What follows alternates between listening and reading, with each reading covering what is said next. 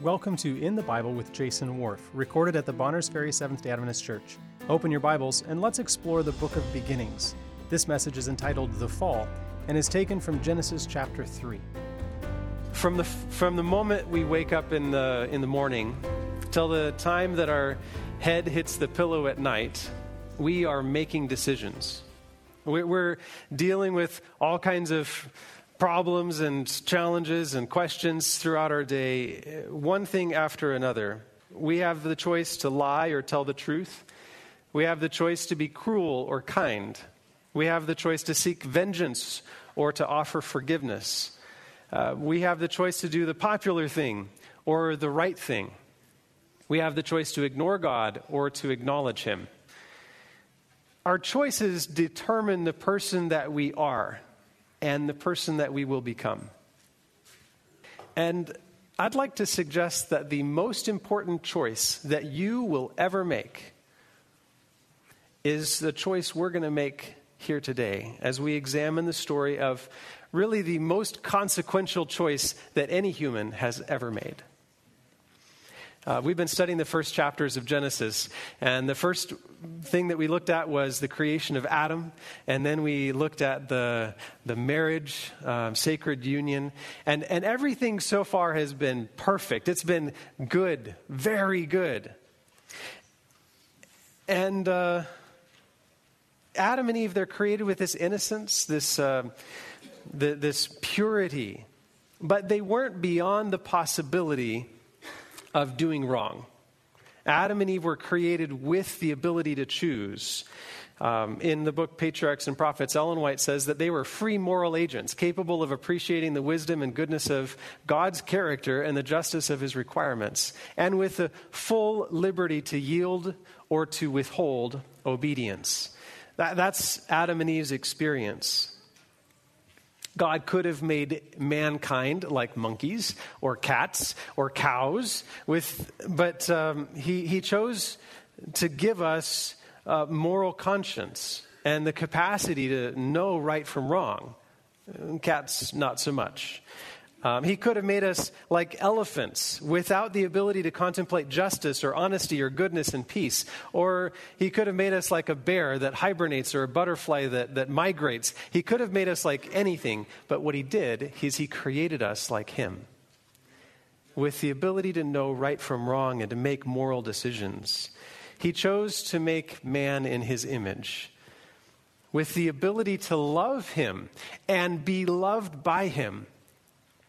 I think I'm pretty glad I'm not a cat or an elephant or a butterfly. In Genesis 2:16 and 17, it says, "And the Lord God commanded the man, saying, 'You may surely eat of every tree of the garden, but of the tree of the knowledge of good and evil you shall not eat. For in the day that you eat of it, you shall surely die.'" God creates them with a knowledge of right and wrong, or the ability to know right from wrong, and then He defines good for them. He says, "This is good, and this other thing is bad." A Bible scholar named Arthur Furch said, I think I got something wrong.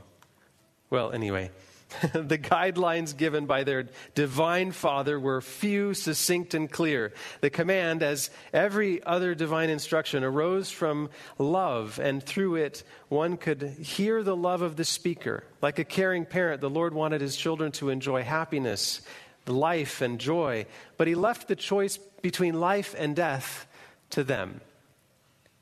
Sarah Groves sings this song, and it's a beautiful song about choice called Generations. And she says, "I can taste the fruit of Eve. I'm aware of sickness, death, and disease. The results of her choices are vast. Eve was the first, but she wasn't the last. And if I were honest with myself, had I been standing at that tree, my mouth and my hands would be covered with fruit, things I shouldn't know and things I shouldn't see. Remind me of this with every decision. Generations will reap what I sow. I can pass on a curse or a blessing to those I will never know." You see, the consequences of Adam and Eve's decisions weren't just their own. They were going to impact the entire world. big decisions were in little choices. And if only Eve had known that that was going to be the case, right? But she did know. She knew all the story behind the rebellion of Lucifer in heaven and the fall. She knew about his lust to ruin their lives. She knew that he was going to be there in this tree. It wasn't out of ignorance here. But now she's standing at that base of the tree and she's looking up and she sees this beautiful dragon. I mean, the Bible says that he was the serpent was cursed to crawl on the ground, which suggests that he wasn't crawling until then. So I'm just going to call it a dragon. We'll say it even has wings. Beautiful dragon, nimbly moving around in this big, beautiful, huge tree.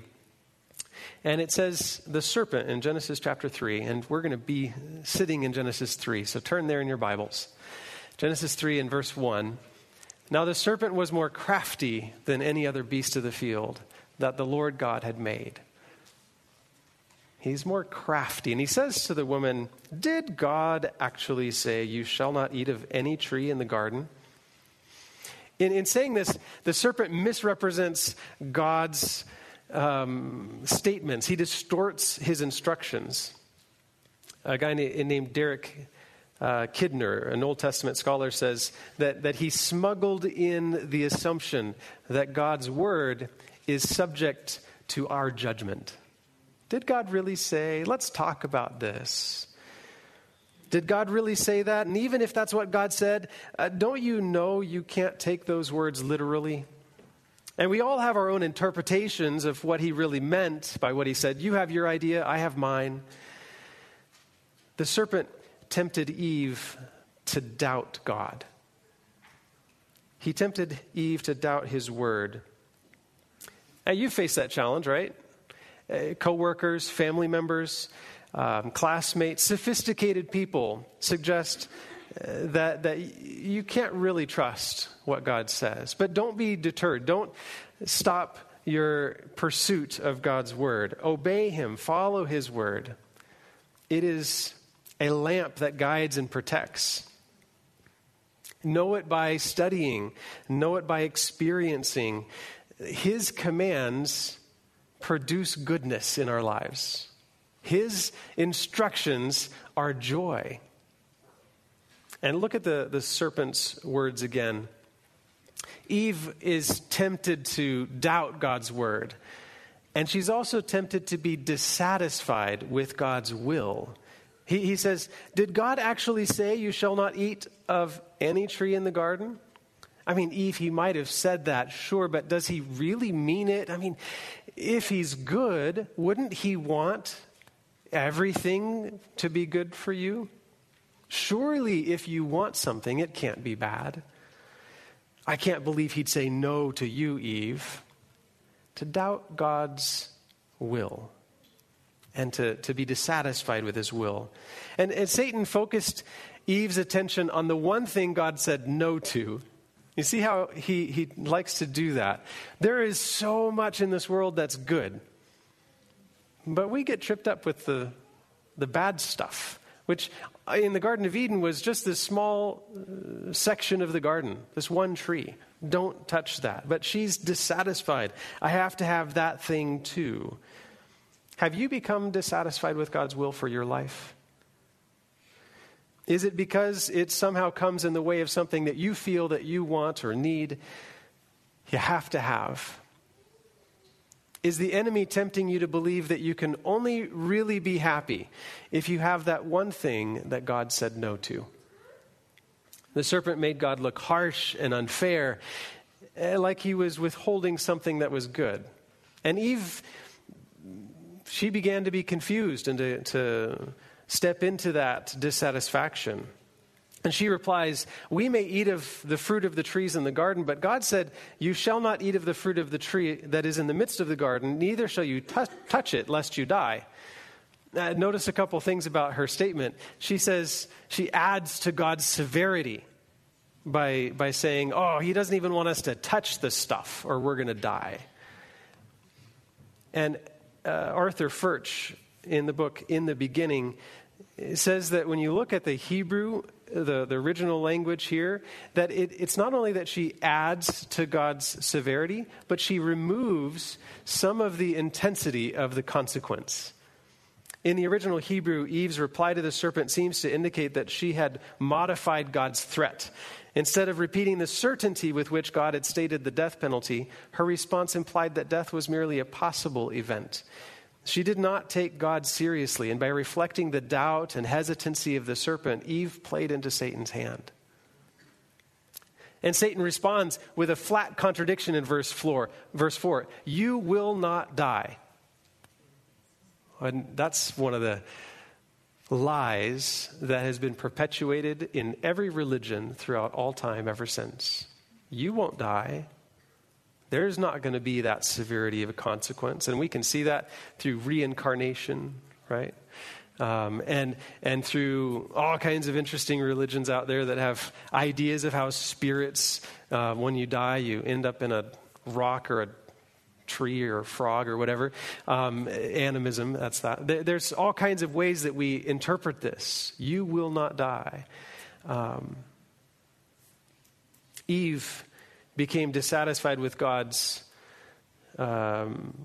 will, and the serpent focused her attention on that one thing beyond the boundary line. And then Eve intensified the temptation by tolerating it. She allowed it to continue and explored it and talked through it and debated a little bit here. What did Joseph do when he was faced with temptation in Potiphar's house?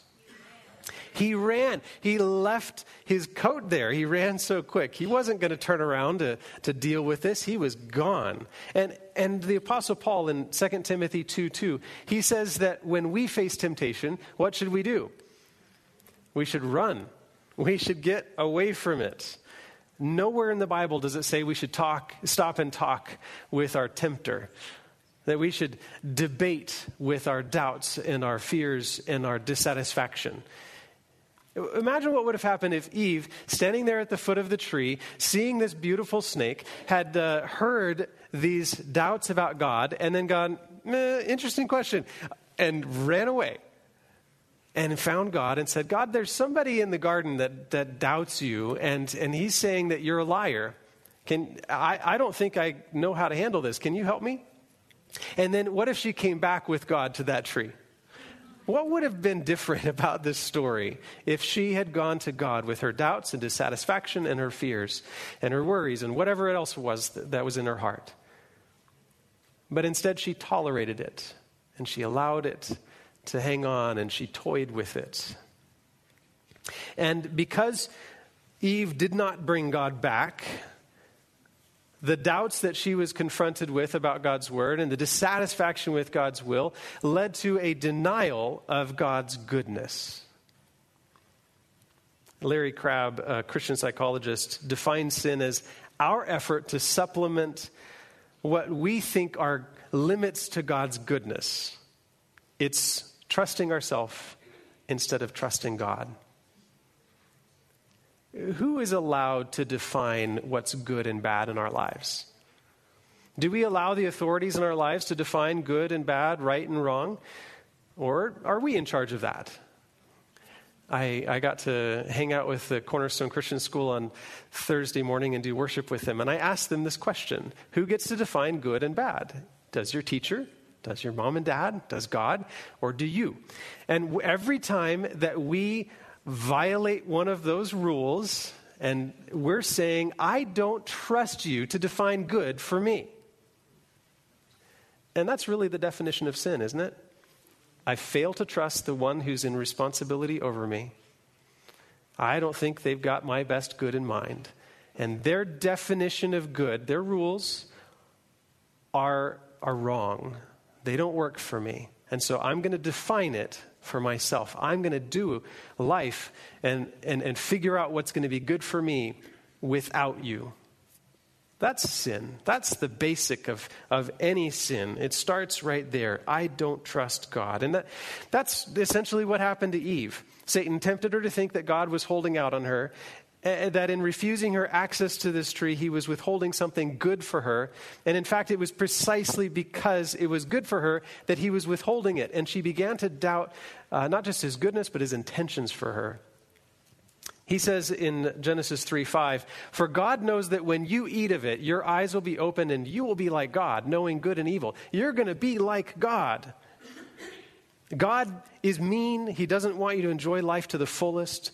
God's protecting himself because he knows that if you eat this fruit, then you're going to know something that he doesn't want you to know. You might be his equal even.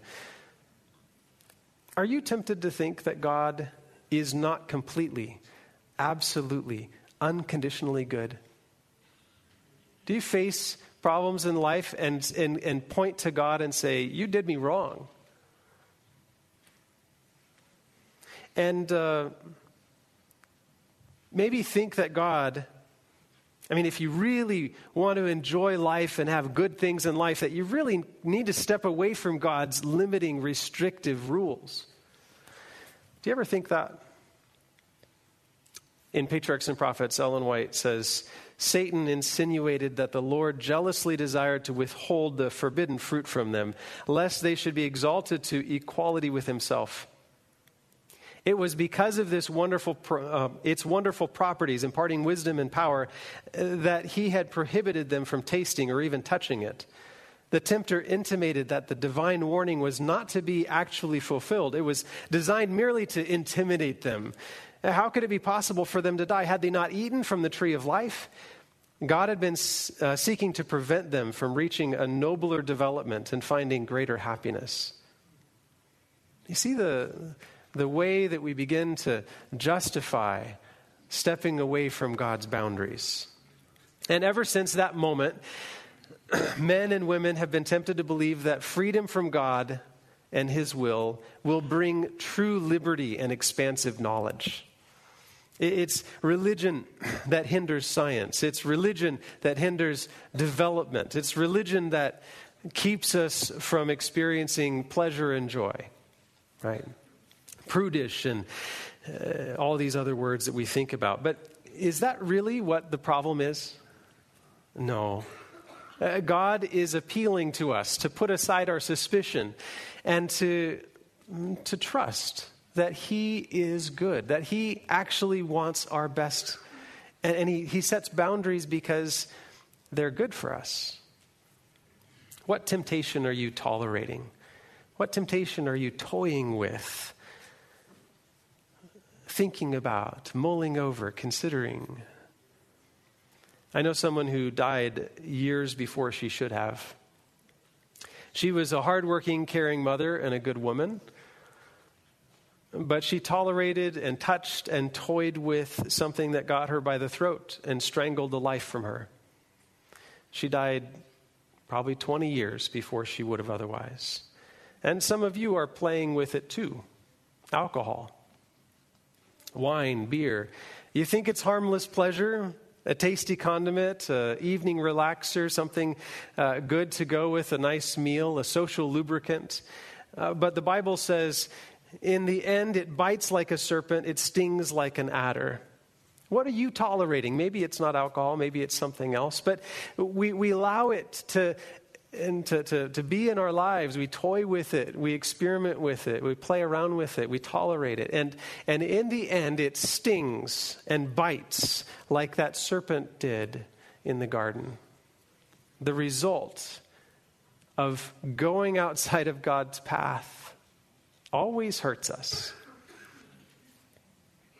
And this is the formula in Genesis 3:6. The woman saw that the tree was good for food. The formula for sin works a lot like this.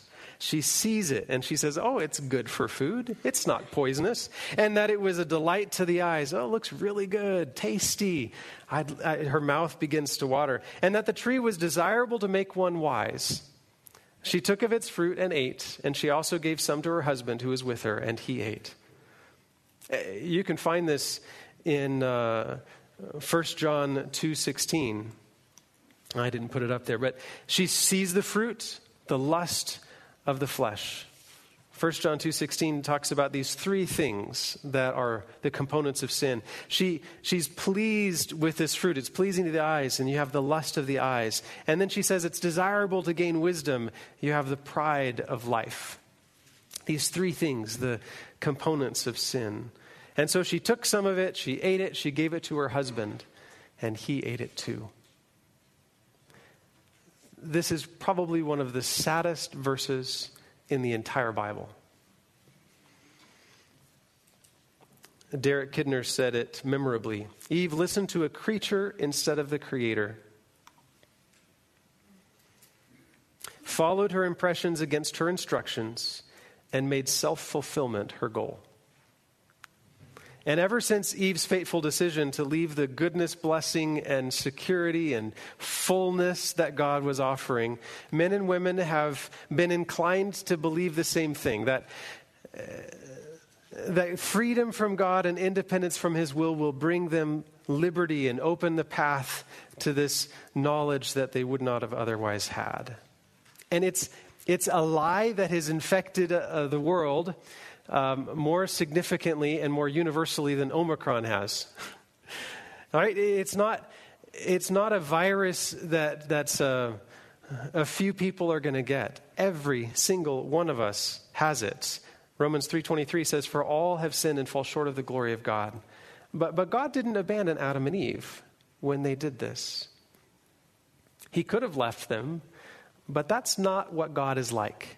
Contrary to their doubts and their fears, the first recorded words to Adam and Eve after the fall were when God said, "Where are you?" Where are you? It's a question. God obviously knew where they were.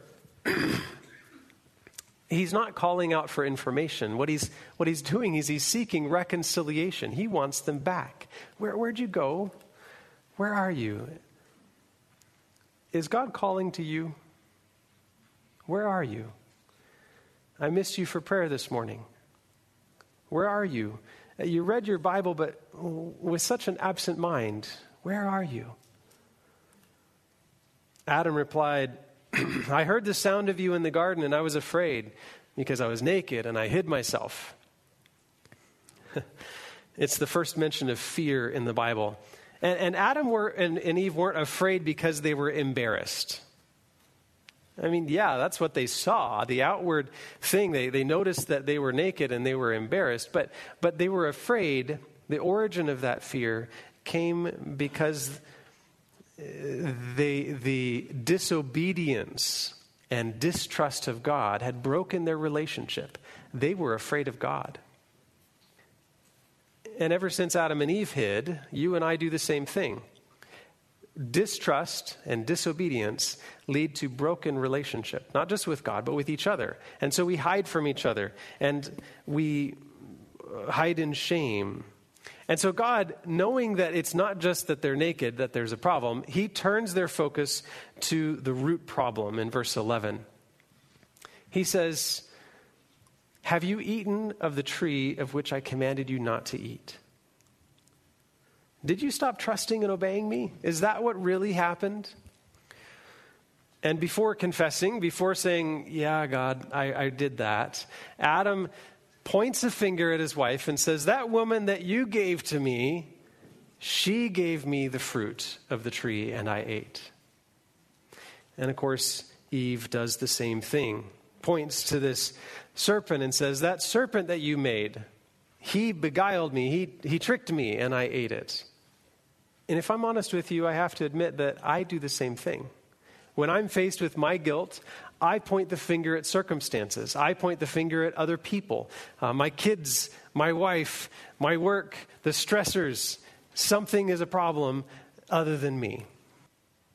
The Genesis account of the fall, it's all throughout Scripture. The shadow of that choice is everywhere. The whole Bible, from the Old Testament to the New Testament, tells about man's bondage to sin. And it's something that you and I face. It's something that we face every single day. But the New Testament unmasks this figure, Satan, who's behind the serpent in the tree, and makes it clear how the victory is going to happen. And it celebrates this good news, the gospel. You can read about it in Revelation 12:9. It says that there's this great dragon that was thrown down, that ancient serpent who is called the devil and Satan, the deceiver of the whole world. He was thrown down to the earth, and his angels were thrown down with him. That great dragon that deceives the whole world. And then in verse 10, the response, this heavenly outcry says, "Now salvation and the power and the kingdom of our God and the authority of his Christ have come. For the accuser of our brethren has been cast down," thrown down, "who accuses them day and night before our God. And they have conquered him by the blood of the Lamb and by the word of their testimony, for they love not their lives even unto death." How did this happen? How is this accuser of the brethren, this serpent, thrown down? In the councils of heaven, there was a plan devised before sin ever happened. And it was a plan that would save us and at the same time exonerate God's justice and goodness. Jesus Christ, the second person of the Godhead, committed to giving his own life for ours. In Hebrews 2:12, we read that he himself likewise partook of the same things, flesh and blood, that through death he might destroy the one who has the power of death, that is the devil. And this is the victory that was anticipated when God sentenced the serpent in the garden. He looks at the snake and he says, "This is not going to last forever. I've got a plan. I made a plan already. And I will put enmity between you, the snake, and the woman, and between your children and her children. And he shall bruise your head, and you shall bruise his heel." You're going to get a deadly wound by Jesus someday. And in the meantime, I'm going to put this enmity, this fight between you and the woman, so that Adam and Eve's children will never fully embrace your evil. That they will have a desire for good innately built into them, that they know there's something wrong with the problems and the issues that they face. And that enmity, that struggle that you and I face, is described in Romans chapter 7 by Paul, when he says, "For I delight in the law of God in my inner being, but I see in my members another law, waging war against the law of my mind and making me captive to the law of sin that dwells in my members." And that sounds horrible. That sounds like a despairing thought, always at war. But there's a conclusion that he has. He says that there's a solution in verses 24 and 25, just the next verse. "Wretched man that I am, who will deliver me from this body of death? Thanks be to God through Jesus Christ our Lord." The solution is Jesus. Satan, in his temptation to Adam and Eve and his plan to defeat God's purpose, completely failed. Not because Adam and Eve didn't choose to follow him. They did. They distrusted God. But because God stepped in. And Satan, in his selfishness and his focus on being the one that's preeminent, the one at the top, he can't think of anybody who would be loving like God. And he didn't anticipate that God would do what he did. But that's who God is. He steps out from heaven in all of its glory and all of his power, and he becomes flesh and blood like you and me. And he gives his own life in exchange for ours. And he gives his righteousness in exchange for ours. And he gives his Holy Spirit and his angels to guide and protect and convict and draw and teach and make in us the love that he has. That's the love of God. And Satan didn't imagine that he would do that. Adam and Eve had the right idea in covering themselves when they found themselves naked. And you and I tend to do the same thing as they did. We cover ourselves with excuses and with pointing the finger and blaming others and with self-righteousness. And everything that we can do, the Bible says even the best righteous-looking stuff that we can make ends up being filthy rags. Just fig leaves at best. The only solution that we have is God's forgiveness provided through Jesus' blood. Adam and Eve had that first taste of that when Jesus came down and showed them what the sacrifice was like, pointed them to his sacrifice one day in the future, and then made robes out of the skins of the animals that they used for that first sacrifice. It was a picture of what God would do, the suffering that he would take on our behalf. You've been listening to In the Bible with Jason Wharf. If you'd like to visit us in person, come on Saturday mornings to the Bonners Ferry Seventh-day Adventist Church located on Highway 95, just 6 miles north of Bonners Ferry. You can also find us online at bonnersferryadventist.org.